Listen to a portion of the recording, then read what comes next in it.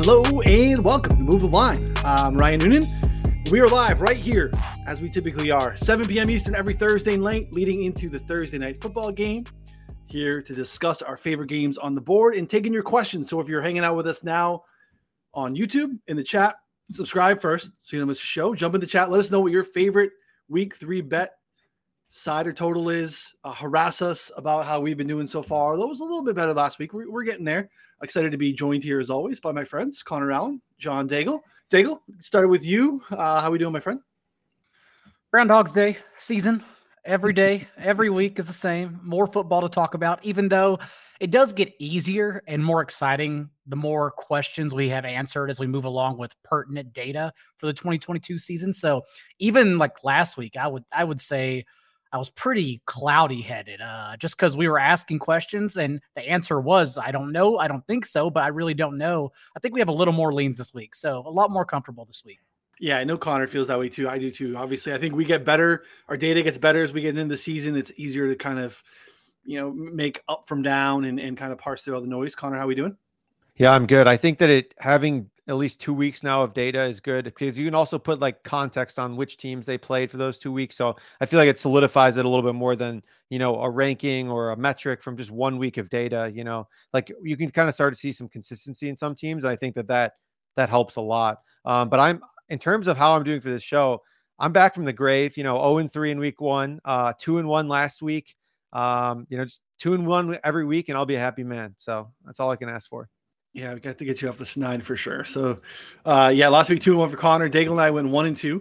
I'm still up on the boys 3-3 on the season. So not bragging to be up on the boys who are both 2-4 at 3-3. So I'm with you. Like 2 weeks is okay.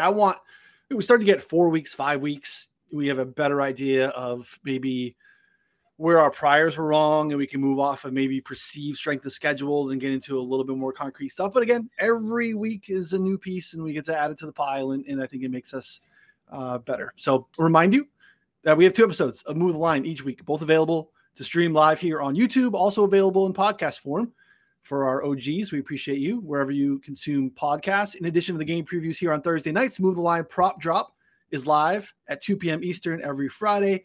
Pat Mayo joins Connor and I. We go around, we share 4 props, we take your questions. That's the best part. You hop in there, let us know what you're looking at, any thoughts, any leans there.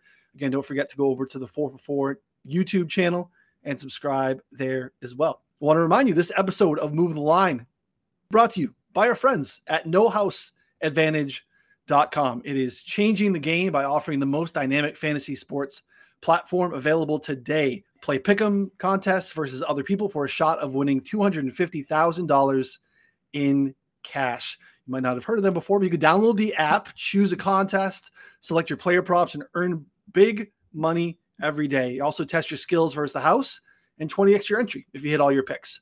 You go over to NoHouseAdvantage.com. You can sign up with our promo code 4for4 or download the app and get a first-time deposit match up to $25. We'll get it started. Connor Allen, coming off of a blistering 2-1 week 2, kicking us off with your first bet of the week. Yeah, my first bet here, Texans +3 at -115 at DraftKings. Now, so I tweeted out early in the week that I thought the Bears are better than I thought they were going to be. And I think that it got taken a little bit out of context. I was getting some shit from people about it.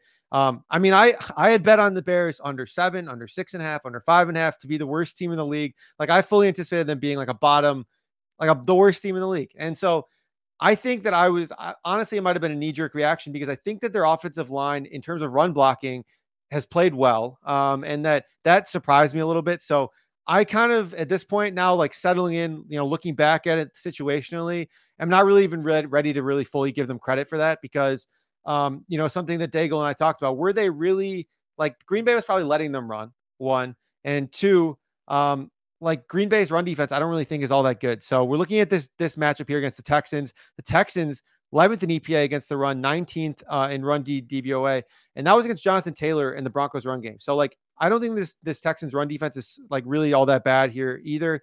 And the Bears passing game, just absolute toast, allowing a 37.5% pressure rate, which is dead last in the league. Fields only attempted 28 pass attempts in 2 games, one of the lowest in NFL history through 2 games. So I don't necessarily love the Texans defense in general, but just considering how bad the Bears have been and that the Texans have played like reasonably well against decent competition, I think, speaks volumes here. Also expect offensively the Texans to do a lot of damage on the ground here. Bears allowing 5.3 yards per carry, 21st in EPA against the run, but a lot worse in DVOA. So also Roquan Smith missed practice today. Could potentially miss this game. So yeah, I think that the Texans here outright +3, both good looks. But I think that it is going to be a close game. So I think probably the +3 is a better play.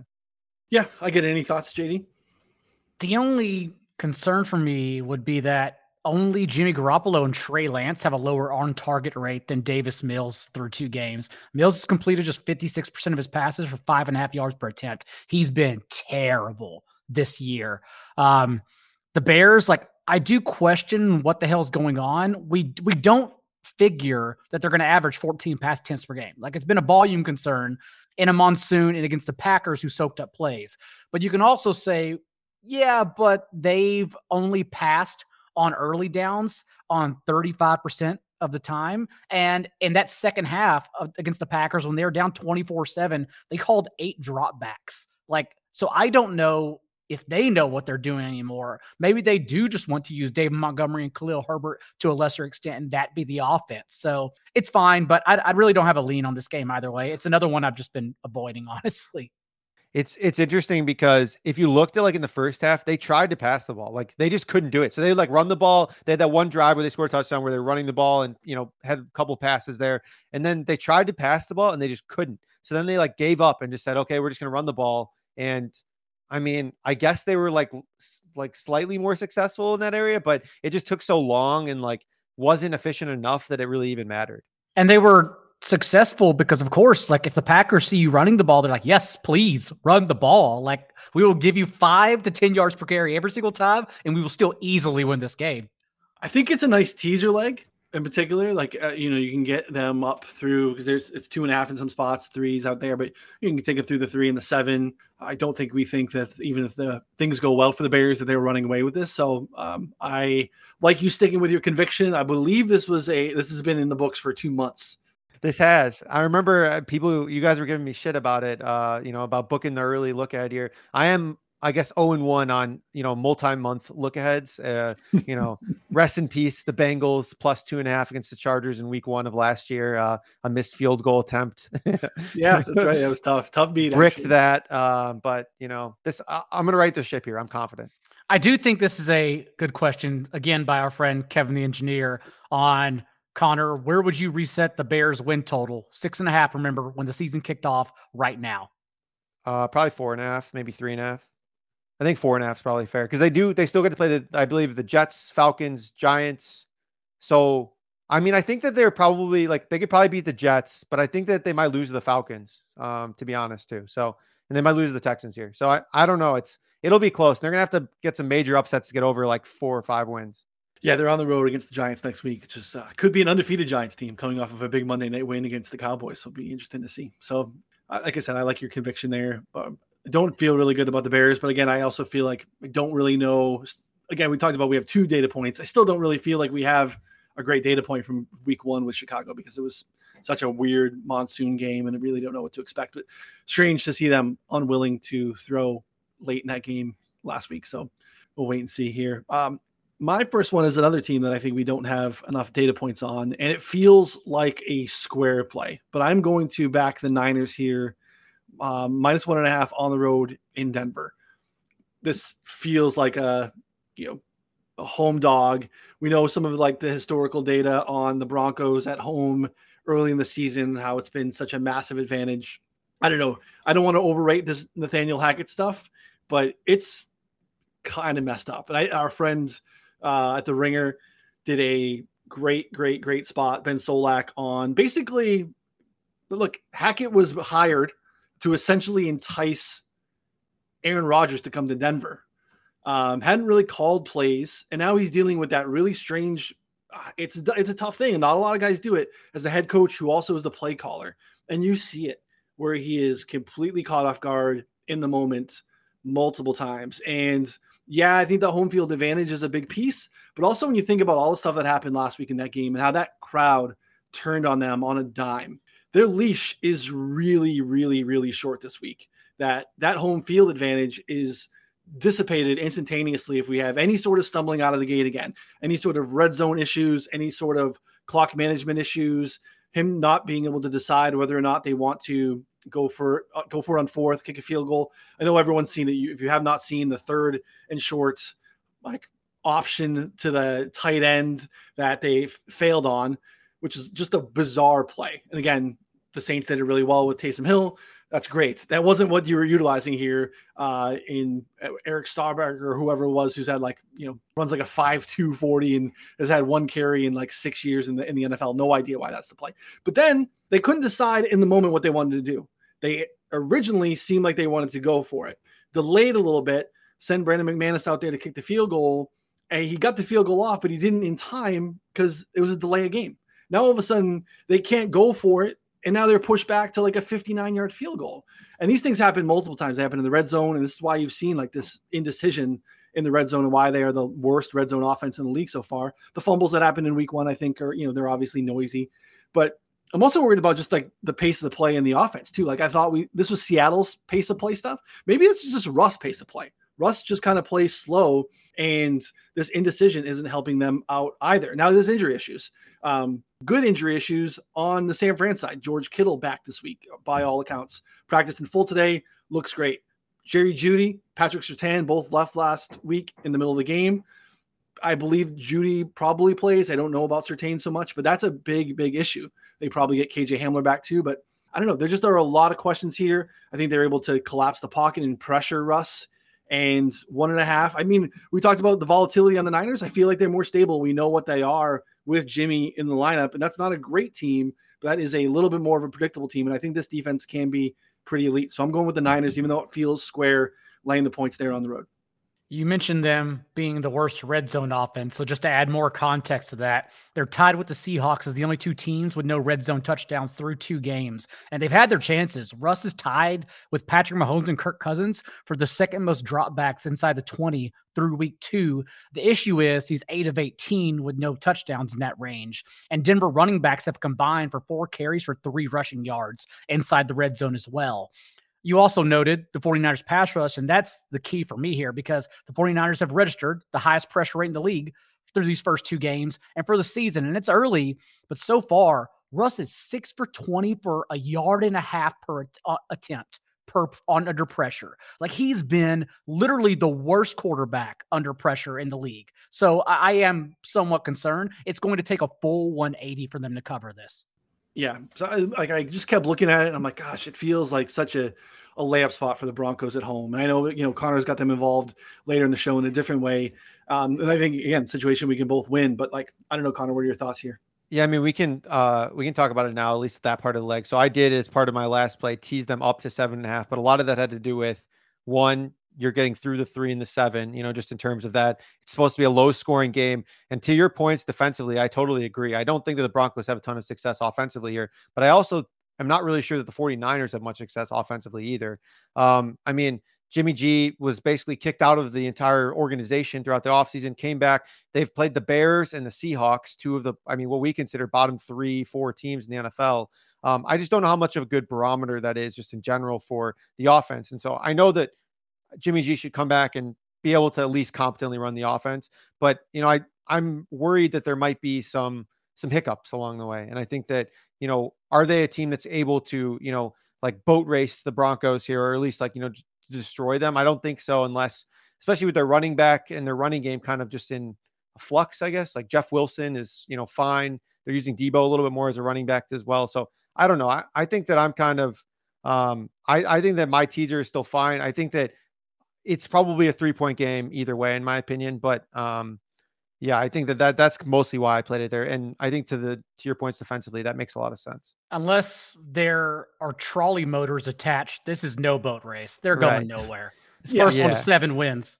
Yeah, right. No, I agree. We're not playing a Niners team total or anything like that. Because I also think that the ceiling without Lance is probably smaller, right, or lower. But I also think that we have a predictability in this offense that, again, it's we know that Shanahan knows how to maximize yards after the catch in a way that allows them to kind of disguise Jimmy and allow him to be a game manager, right? It's a lot of scheme stuff. And I think that that's kind of why they've been successful, even with Jimmy, knowing his limitations over the last handful of years. So the double-edged sword is that on one hand, he has 4 years of experience in the offense. Like, that's why I don't think there'll be a blip.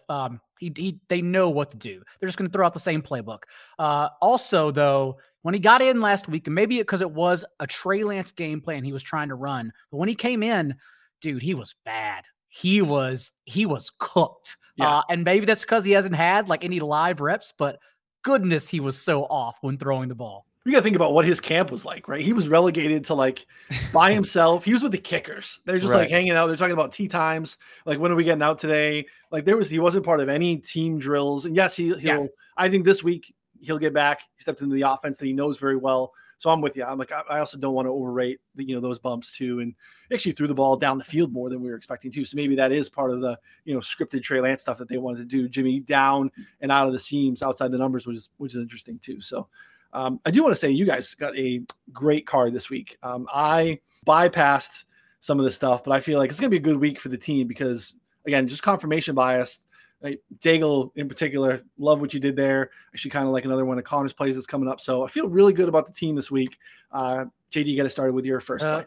The more data we get, the quicker you got to get in that shared Google Doc, because now I'm getting all the information early. So the matrix is starting to click again for me.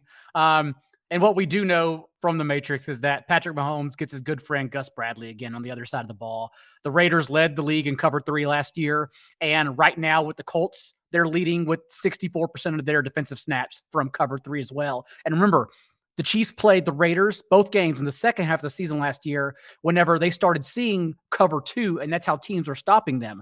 But Gus Bradley still didn't change his approach, and that's what's important here, because in the 2 games against the Raiders last year, Mahomes completed 74% of his passes for nearly 9 yards per attempt, 330 yards per game, 7 touchdowns, and no picks. And it could have been even better than those numbers if they didn't just wallop them 48-7 in the second game. And Mahomes only needed to throw 24 passes. He completed 20 of them. I can't imagine the Colts having any sort of pushback in stopping the Chiefs offense. What could happen now, I could get backdoored here because the Colts offense will show up, because like last week, we discussed it.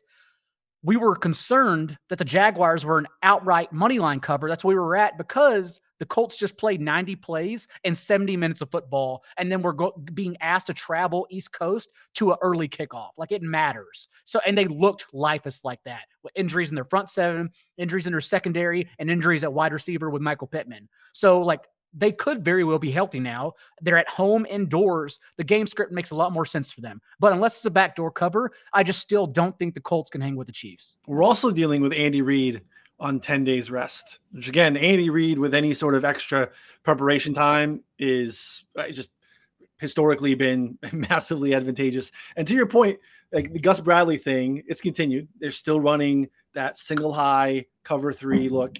And didn't move off of it. You talked about it, like leading up to that. It's kind of where the Chiefs stalled last year. 3 points in Tennessee, 20 at home against the Giants. That's a bad Giants defense. 13 against the Packers, all against those cover 2 looks. Bradley says, nope, Chiefs hang 41 on them. Then the struggles continue next week. 19 against the Colts, 22 against the Broncos. So again, these are not your typical Pat Mahomes Chiefs scores. Then they play again against the Raiders. They go for 48 again. So like everything in that like 6-week span was really bad, except the outlier performances against the Gus Bradley defenses. So yeah, I'm there. I took the Chiefs team total over 27.5, which I think is a great look. Feel really good about it. And I like the 5.5 too. The most fantasy points Mahomes has scored since week 5 last year was against the Raiders, unsurprisingly. I also think another factor too with the Colts offense, they've been shut out in 7 of 9 quarters that they've played so far this season against the Texans and the Jaguars. I mean, that is horrible. Like I think that's the only way it gets backdoored is like the Colts offense needs to step up. Now they get Michael Pittman back. We thought they'd be lost on it, but now it's like, I'm still worried because we expect the Chiefs offense to have plenty of success here. Like, can the Colts score 24, 27 points to like cover? I don't think so. So I still lean the Chiefs here. I know we got some good look ahead line value there. Noonan, shout out to you and Sharp Clark there for grabbing that. I did tail that as well. But I'm also playing the Chiefs team total over 27.5. Yeah, and I think this is a fair point, right? You look back, there was some mixed bag stuff with the Chargers with his time there. Because again, Bradley spent like 4 years with the Chargers and then 1 year with the Raiders. So we had a lot of AFC West experience. There's some mixed bag if you go back a little further than just 2020. And it's fair. The Raiders secondary was devoid of talent for sure. But I'm also have questions about what's going on with the Colts back end too. Stephon Gilmore looks like he's on the wrong side of it. Kenny Moore is really good. I don't think he's fully healthy. He's struggled a little bit so far this season, kind of underperforming where he's been historically, and like catch rate allowed and some of those things. So yeah, I lean to Andy Reid getting the 10 days rest on a fast track. And to Aldahev's point, it's not about doing things. Well, it is about doing things that make your team better. But the issue is when coaches try to fit their personnel to their scheme and then don't alter to give them the best chance to succeed. So that may have been, and I don't even think this is the case, but to your point, let's pretend like playing cover 3 all year for Gus Bradley was the best way to go for a talentless Raider secondary. What we saw was that he didn't change the game plan at all, even though he knew he was going to get beat. And so it's like Titans, right? They run Vrabel's cover 1 scheme. And when you do that against Stephon Diggs, guess what happens? You get burned for 140 yards and 3 touchdowns because ain't no rookie covering Stephon Diggs one-on-one for any amount of time and any number of routes. And that's what happens. Gus Bradley's going to throw them out. He's not going to cater to what is better for this team to win. He's going to use the same damn scheme, and Mahomes is going to burn him. Exactly. And now you're catching a Colts team right now that through 2 weeks ranks like bottom 5 in EPA, 29th in pass to DVOA, just 23rd in pressure rate. Like, and that's again against the Texans and the Jaguars. Like these are not teams that we necessarily think are awesome. Do we have an update on Shaq Leonard? Practice today. Okay. Yeah. Because he definitely matters. He does definitely matter. Yeah.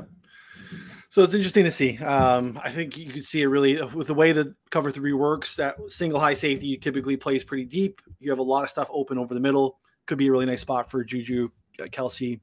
Maybe not big plays, but just moving the chains. And we've seen the way that Mahomes has kind of progressed as a passer over the last year plus with the way defenses have changed their looks at him. He's willing to take whatever you give him. I just think he's methodical. I will also note, though, team total is probably the safer way to go. We have some very sharp friends who are on the Colts, and I think it's because we maybe still be underrating the Colts offense. I still don't think we have a really good read given their circumstances to the first 2 games. Like the opponents, I understand, but again, we can throw out that Jags game. That doesn't matter. Like that game literally told us nothing. And really a must win, right? And I know that doesn't matter and shouldn't matter to a handicap, but like, man, this division is a mess. It's going to be really hard to go. Maybe in this division you can go 0-3 to start and still find your way into the playoffs, but real dicey. We were feeling pretty good about the Colts being kind of the belle of the ball in this division, even though they weren't a team that we were really overall bullish on. Right. I think a lot of that had to do with Texans, disdain. And that kind of leads into my next one here. We can kind of get going on because I think that they lose again here against the Raiders. I like the Raiders -1.5. Titans disdain. Sorry. Yes. Yes. Titans. Yep. Yeah.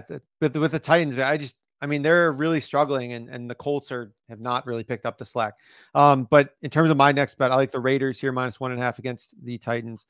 We were fading them coming into the year and they've done nothing but, prove us right. Their defense right now struggling, 32nd in explosive run rate allowed, 32nd in run EPA, 26th in pass DVOA.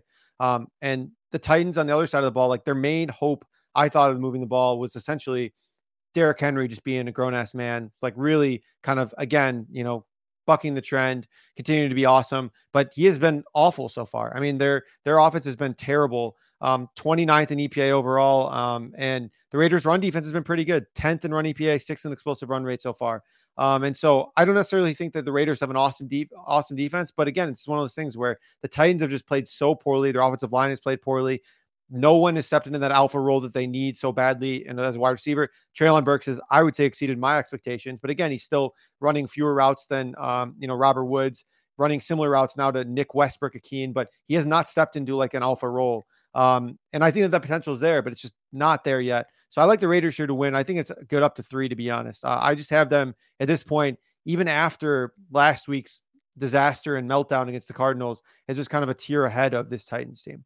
It's the offensive line, too. They're averaging the fourth fewest yards before contact per attempt due to the fact no one can block. And Henry, 1 year removed from a Jones fracture at 28, has only broken 2 tackles through 2 games. Like, he can't get ahead of steam, and thus he can't break tackles because he's getting stuffed the moment he touches the ball. So right now, just this overall team is a disaster. Remember, like, the Titans can shed, I think the number is 23 million by cutting Ryan Tannehill in the offseason. That's kind of the way we always thought they would go. And like, there's no doubt they're looking at practically a rebuild next year at this rate. He's going to get benched, I think, like almost certainly at some point. I mean, it just makes sense if they are winless. Every team scapegoats their quarterback. That's why Mariota, I think, only has a couple more games left because the Falcons' schedule, look at their next month after the Seahawks game. If they lose to the Seahawks, he's getting benched in the next 3 games. So yeah, I think so too, given the draft capital they have and Malik Willis.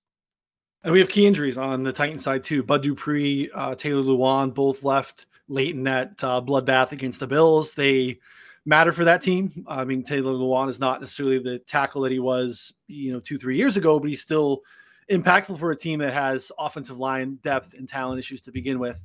And Max Crosby, when I rewatched that Raiders-Cardinals game, Max Crosby didn't get there all the time, but man, he was a problem for Kyler and that offense, and he is going to wreak havoc in this game. So this is another one. It's very similar to me to the Niners spot where it feels like, gosh, this feels like a square play because we're dealing with a team that is coming off of a playoff berth and they're at home and they're catching points to a Raiders team that we're not sure is very good per se. Definitely has some defensive issues in the back half and whatnot, but like I think they kind of match up nicely with the Titans because I don't think they're going to be able to throw the ball very well. I think Crosby continues to be a problem, so I'll be looking for Crosby sack props. Maybe get an over half on a sack.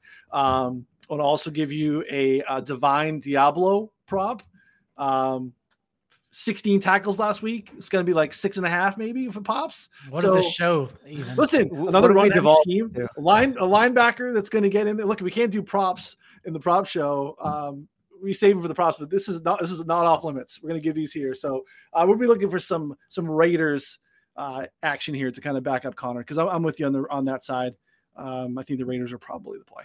Yeah, I mean, we didn't even talk about Davante Adams, who had a down week last week. He's very much in play to crush this secondary that was just abused by the Bills last week. Crushed. I mean, just destroyed. So, I mean, even we had what's his name? Jake Kumaro was dusting guys in the Titans. I mean, like what? That's how you know. That's how you know it's bad. We'll stay with that team, the Bills. I'm taking the Bills. My next play over 30.5. You can get this at plus 100 on BetMGM. I mean, look, at this point, like I'm going to bet on that we see it until we don't. And maybe that's the wrong way, but I just feel like the way that this scheme is operating right now probably gets Gabe Davis back this week. They are going to be a force. They have dominated the Bills of late. They've won 7 straight. They have top 31 in 6 of those 7. And I think it's a scheme thing. And yeah, there's been a coaching change, but Josh Boyer's still in town in Miami, same defensive coordinator as last year. They play a ton of single high safety, man coverage across the board, and they blitz their face off. They lead the league in blitz rates. They did last year, 39%. They're at 38% through the first 2 weeks, just like third in the league. They're still right up there. In the rare instance that they don't blitz, they basically rush 3 and drop everyone else. They are very predictable. When you look at some of the scheme stuff at defensive coordinators and tendencies, a lot of them are muddy. Like they don't typically do one thing, and that's probably good. But when we find these scenarios and these outliers that are very predictable, I think there's ways to take advantage of that. And I think this is what happens with the Bills. And the problem with blitzing that heavy is you got to get home. And unfortunately, right now, the Dolphins are dead last in pressure rate, 7.4% on the season. It is really tough to be that committed to the blitz and not get home. And then on the other side, Buffalo is actually the best protection offensive line so far in the season. They are allowing the lowest pressure rate in the league. It's a really bad mix here, considering how the Bills are just kind of firing on all cylinders. And because I actually think that the Dolphins are going to be able to score a little bit too, I think the game environment just kind of presses up here. The Bills are going to have to get over 31 comfortably. There's 29.5 out there, like minus 120 in a few spots. When we kind of look at historical distribution of scores, 30 is not very common. 31 happens more than double. I'm comfortable taking the 20 cents there to get me at 30.5. So give me the Bills over And Daigle, you could take it from there and give us your thoughts on your second pick as well. Just going to add more context to what you said, because the Bills haven't scored fewer than 27 points in 9 consecutive games dating back to last year. You mentioned Josh Allen against the blitz in this matchup against Josh Boyer. And last year he was blitzed on 49% of his dropbacks in those 2 matchups. And that made sense because on the season, he completed just 58% of his passes for 6 yards per attempt against the blitz. But this year, it's an entirely different story. The Rams and Titans blitzed him on 28% of his dropbacks in those first 2 games, and he responded with a 68% completion rate for 9.5 yards per attempt without taking a single sack.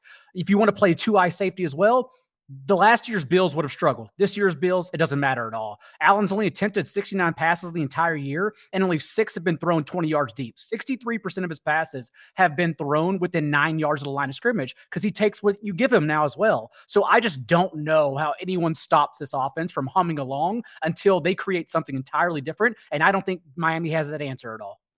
So I would agree. And but I would say that I prefer the team total a lot more than the spread for one reason. I mean, the Bills secondary right now and defense is really banged up. I mean, right now we're looking at Dane Jackson, Micah Hyde, Jordan Poyer, and there's one more also who did not practice as well today.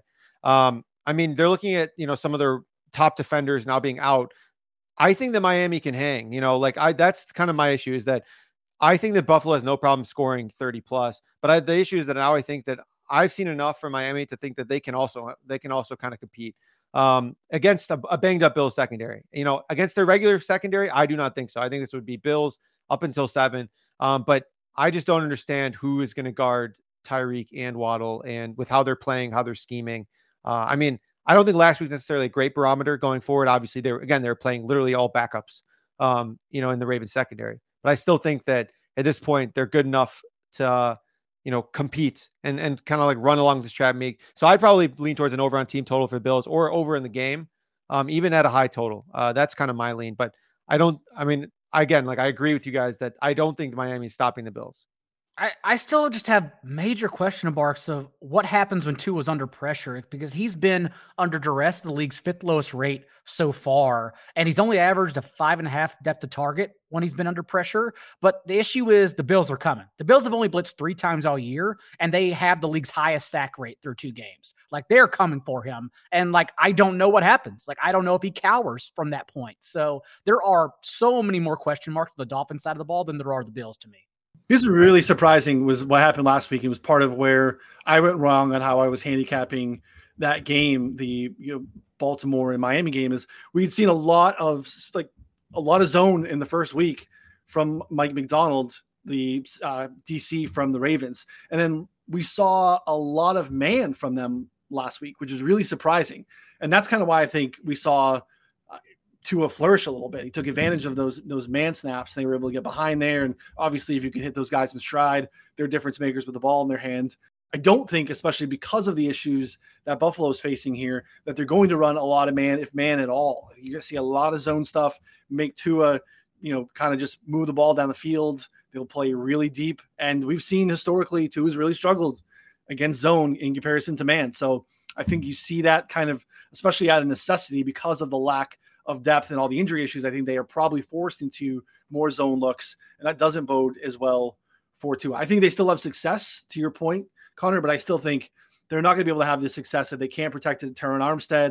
They have some other issues up front, offensive line wise, to protect him. So to JD's point, if they start to really collapse the pocket in a different way than Baltimore was able to, it could get a little bit more ugly than it did last week. What was the look ahead on this game? Because I think 6 is a discount, and only because of 2 quarters the Dolphins played.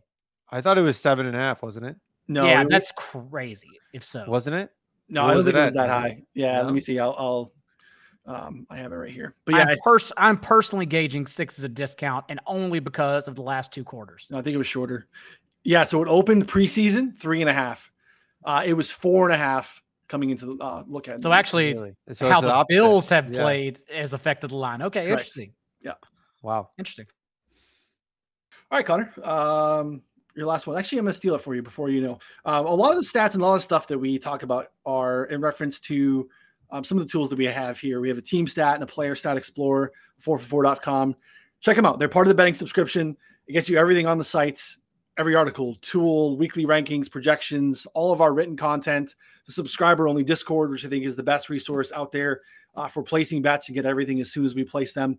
NBA team is off and running with divisional previews. They have a live show here on our YouTube channel every Wednesday, still covering MMA, college football. We got picks in there. We're going to be hitting college hoops in a stronger way, I think, this year than the past. We're going to be covering the World Cup for you. So 4for4.com/plans secures you the betting sub. Take advantage of that because there's lots of great stuff.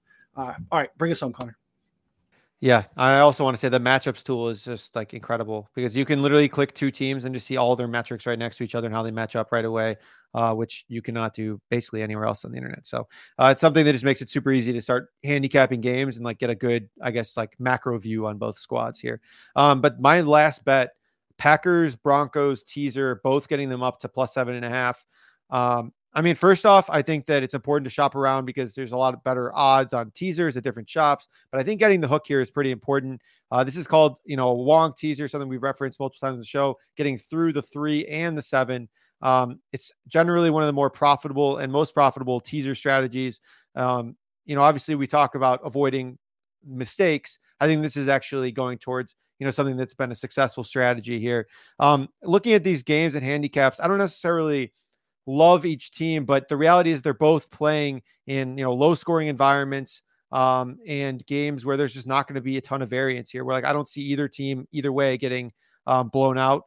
And so the Bucks here, missing Mike Evans, missing Chris Godwin, Julio still not practicing for them. I think that matters a little bit more for Brady than it does for Rodgers, just considering the drop off from Evans and Godwin to, Scotty Miller and Rashad Perriman compared to the Packers receivers who all did not practice today either. Those guys are already not good. So I don't think it matters that much here.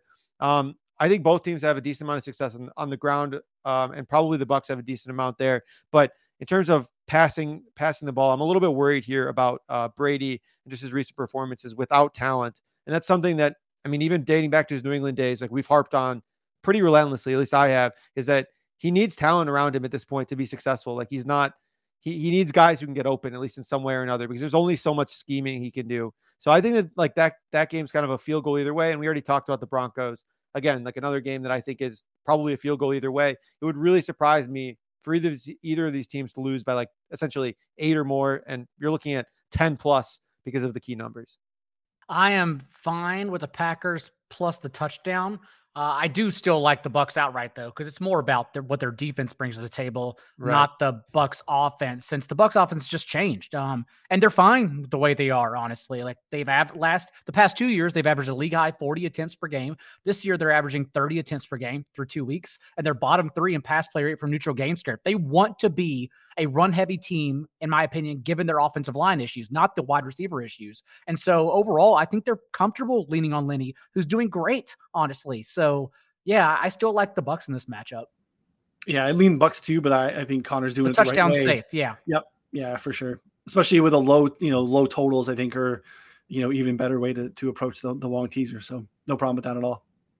Yeah, we talked about the other side of it too, right? We talked to the San Fran Denver side where, I feel good about San Fran, but I also don't feel like they're running away with this whatsoever. And no problem with that at all. So the one thing I will say too is, and I get pushback on Connor a little bit on this earlier because the FanDuel has egregious 2-team 6-point teaser prices. The ability to get the Green Bay number through the 7 was crucial to him here. And I totally get that. Because I think it was the only other place that had the 1.5 to let him get through the 7.5. But man, shopping around, typically DraftKings has a little bit better 2-team 6-point teaser numbers. You can shop at some different spots, but man, yeah, FanDuel, figure that out. -134 is just no reason to yeah, not ideal odds, and I'm sure you'll get better odds at some point. But just for the sake of the show, I needed something to cite, and I would still play it, but. I think that I put down half unit now. I'm going to put a full unit down when I can find better odds because I do think you'll find it. It's going to keep moving towards Tampa. It's going to keep moving towards San Fran. So I think you'll be able to get it somewhere else. But also, offshores, locals. A lot of locals will float -115s or -120s on 2-team 6-point teasers. Some books, though, because it's a Wong teaser through the 3 and the 7, will say that they're offering 115s, but will actually give you minus 125s because you're going through the 3 and 7. It's called like I don't know. There's a phrase for it that they call it, but it's not a fixed teaser. So just a heads up. So if you're listening to the podcast, maybe later in the week, Friday, Saturday, and you're looking at this, because I think Connor's right, you might see some more 1.5s pop up in the market, and then you might be able to find a different book that can get you closer to this spot. So I think I don't see we have any line movement that's going to take us out of the Denver side of that either. So no problem with that. Daigle, we are doing the same thing that we did the last one, kind of tag teaming aside here, but I'll let you kick it off with our Philadelphia Eagles love. Producer Sal, I apologize. I'm going to mix it up, but we're going to give it the Eagles love here to start. Nothing has changed for Washington's defense whatsoever. Maybe it's because Chase Young's injured, but we have no idea when he'll be back, if he'll even be back when he's scheduled to. But overall right now, Washington has allowed a league high 7.5 yards per carry and already 5 touchdowns in the red zone through 2 games. Last week against the Lions, they permitted 10 plays of 15 plus yards. 10. And now you get an Eagles offense that not only beat the Lions, scored 36 points against them, but is humming along even more efficiently than Detroit is. I guess sharps may argue that you are buying the Eagles high after a amazing national TV performance, and it is a short week for them. But I honestly just make the argument that one team's a contender and the other is just a joke. So no, I lean the Eagles is just genuinely the better outright team on both sides of the ball. I just think we have not really seen a return of that 2020 Washington defense that was really, I think, predicated on getting pressure with their front four. And as you mentioned, with Chase Young still out, they really haven't been able to replicate that success. And it's, again, we talked about this in the preseason. They're running it back with the same dudes and the same scheme. And their hope was to, I guess, stay healthy. And they never really started healthy. So it's a problem. 24th in points per drive. Explosive play rate, 25th in EPA, 28th in Football Outsiders defensive DVOA metric. And then, as you talked about, I mean, the Eagles are playing fast and they're playing efficient, and it's kind of a perfect mix. Shout out to Pat Thorman at ETR, his terrific snaps and pace article mentioned that the Eagles are featuring the 4th most overtime adjusted plays per game through 2 weeks. And obviously play volume matters even more when you're firing on all cylinders. If you use our team stat tool, you can see basically that the Eagles rank top 5 in nearly every key offensive metrics: EPA per play, explosive play rate, both run and pass, play success rate, points per drive. Success rate in particular, I think, matters early in the season when we don't have a large sample to bank on, because we're just able to get an understanding of, like, contextually, was the play successful? And while we're kind of waiting for some of the other stuff to get sample size parsed out, you can get a good grasp of how strong a team is playing early in the season with their success rate, and the Eagles are crushing. So I just don't see any holes here where, maybe again that you can get a backdoor situation where Washington is able to hang a little bit, but, like, I don't know. I still feel strong on the Eagles covering too, but I feel really good about the team total. I got a 26.5. I think it's basically gone. Other than DraftKings, which is still out there, 26.5. There's a lot of 27s out there. Again, key number in team totals at 27. So getting over below the 27 is a great place to be. I haven't looked. Have y'all popped a Eagles future into the Discord as well? The numbers might be small, especially after that performance on Monday night. But if you look at their schedule, dude, it is like undefeated team. Like we got a bunch preseason, but nothing late. A ton, yeah. And we knew the schedule was easy too, but the fact they're playing like this, man. Yeah, I took a 14. Connor took a bunch. I took 14-1 to be the number 1 seed in the NFC preseason, and then we took them to win the division. I took one more, but I think Connor's got like 6. Sirianni, coach of the year, 25-1. That's down to like 7-1. The way I think it would work, we're only through 2 games. So this is probably idiotic talk, but the way I think it would work is they'd probably give Jalen Hurts offensive player of the year and Josh Allen MVP. I think that's how it would work. So, but if you got the Hurts 40-1 MVPs, you're obviously live. But I mean, right now, Josh Allen's the MVP. Yeah. Right. Also, I don't know if we played, it was like most wins in the league. You could bet on Philly there. I mean, they were favored coming into the year of 12 of 17 games. Now, I mean, I think they're favored in almost every game at this point. I think Saints, 1 or 2 spots. Saints is probably their toughest matchup left to date. And then other than that, like Steelers defense, but like their offense doesn't matter. So, I mean, it's so smooth sailing. Yeah, it's a good spot to be. I feel good about the 1 seed in the in the Good. NFC. I want to see Jalen Hurts succeed. He left a lot of yards on the field in week 1, still got it done. Week 2 was awesome. Even his deep throws were awesome. So no, I want him to succeed. Look, they had a home run in the offseason, right? They crushed the draft, made some nice acquisitions in free agency. Oh, yeah. If they can use that treasure chest of picks to like do stuff around him, right? To support him, without having to use it. Which was the argument coming into the year for fantasy, was that actually like they're incentivized to not do that running plan because they have to see what they have. Like they have to know if he can compete. Right. And it's working. Oh yeah. I think their win total, which is crazy now, opened up at like 8.5. They were what, plus 265 to win the division at open. Or I think plus 350 actually. We got it like plus 260, closed it as the favorites at plus 130, and now are minus 200 to win the division currently live, which honestly, barring a Jalen Hurts injury, is probably still fine to play. Like, I think that is still fine. And to be honest, I mean, I know that Jalen Hurts is terrific, but I also think that Gardner Minshew could slide into that offense against the schedule, and they probably are still the division favorites considering all the stuff that's going on elsewhere in the division. So I'm looking at my team preview. Please don't say you went under. Eagles to win the NFC East. Hell yeah. Okay. Yeah, that was my best. That was my best bet on the preview. Just want to make sure. Kevin pointing out that Caesar still has Philly at 7-1 for the most wins, which is. Oh, that's a good number. Good job, Kevin. Welcome to the show. Yeah. So, all right, gentlemen. I feel good about this week. You know, again, we're just you get our footing, get it going a little bit, get some positive momentum, and I feel like we're heading in the right spot. So laying points, I understand, isn't the sharpest, but also I think we're in a situation where we already have some strong leans and that we need to lay these points early because later on, like the line may be adjusted even higher if in hindsight we could see the next 10 games these teams play. Yeah, I mean, we're picking 3 bets for the show. So, like, I'm sure if you were to have to pick the entire slate, you're going to have, numerous dogs. But if you're able to just say, hey, these are the plays I'm the most convicted on, I want to share and talk about. And I do like a Lions plus 5.5, and I also like Bengals minus the 5.5 as well. Those are 2 other bets I almost talked about, but it's just not fun to talk about the Jets. I think the Bengals are an interesting look-ahead line for next week. If you happen to want to dig into that market, they are home favorites against the Dolphins. It's just minus 1.5. Again, the cover 2 stuff has been kind of a Joe Burrow bugaboo so far this year. Talking about earlier how the Dolphins are struggling to get pressure. If they're going to see a lot of man coverage, that can maybe unleash a little bit of Burrow. So if the Bengals get right this week and take care of the Jets, and then the Bills do what Daigle and I think happens, that 1.5 is probably gone, and it's probably at least 3. So not a bad look ahead if you happen to buy into that thought. It's also, though, just natural regression for Burrow. Last year, you can't lead the league in completion rate, yards per attempt, and a 60% completion rate in the red zone and not think these things don't naturally regress. It's almost as if we talked about that, and I got yelled at. There you go.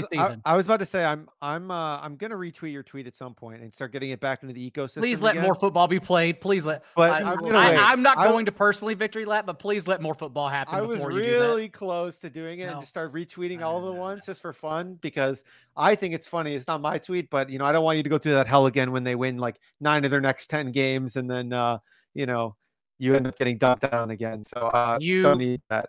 You stay fans. I'll be the man. What a great way to close. Again, reminder, prop drop on Friday, 2 p.m. Eastern here on the YouTube page. Again, podcast form, wherever you listen, you can find both the game previews here and that as well. So good stuff as always, gentlemen. For Connor and Daigle, I'm Ryan. We'll see you all on Friday.